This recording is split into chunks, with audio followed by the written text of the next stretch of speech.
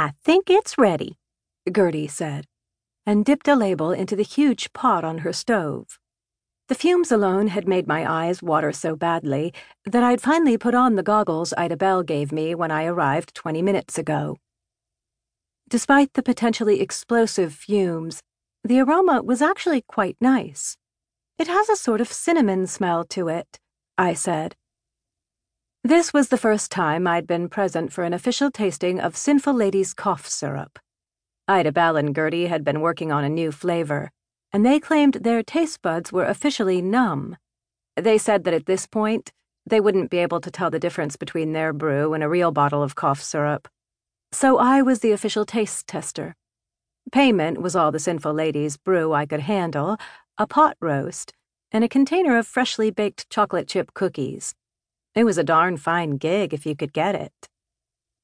It should have a bit of cinnamon taste to it as well, Ida Bell said. We thought the cinnamon would make it festive, Gertie said. Maybe release it as a holiday offering.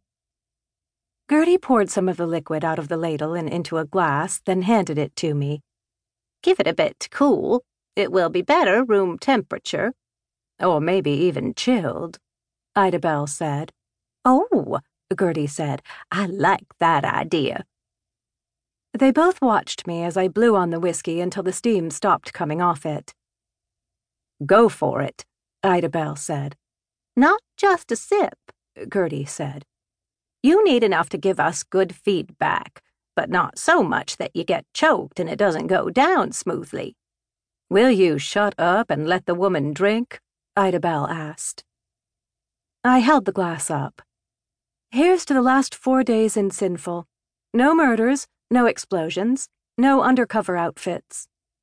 Hear, hear, Gertie chanted. I put the glass to my lips and took a big swig. Almost immediately, my eyes watered and then crossed, and I yanked off the goggles. I swallowed and thought my throat was going to explode. I opened my mouth to talk, but nothing would come out.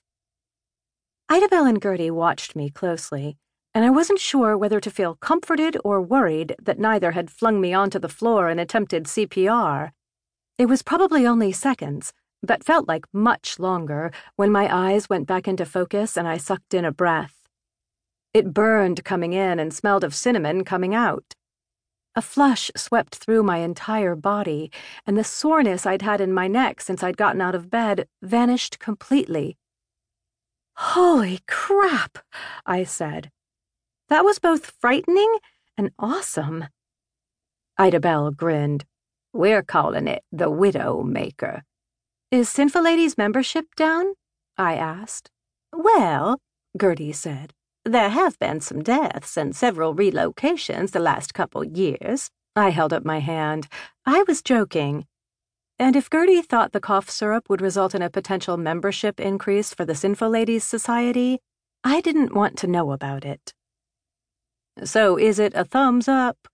Ida Bell asked. I nodded. As long as you put a warning on the bottle that it could cause loss of eyesight and limit lung capacity, then you're good. Excellent, Ida Bell said. We'll work up a marketing plan and start moving it through our network. Just how much of this stuff do you make? I asked. We have 5 active stills among the membership, Ida Bell said. A group is assigned to each one. Every summer, each group submits a new brew for testing at a group meeting, and we decide if we'll add something new to the line. But I only know of one flavor, I said. That's because we've never liked any of the others, Gertie said. But I think this one is a winner. There has been a lot of call lately for something with more punch, Ida Bell explained. A lot of women in town are worried about the calories.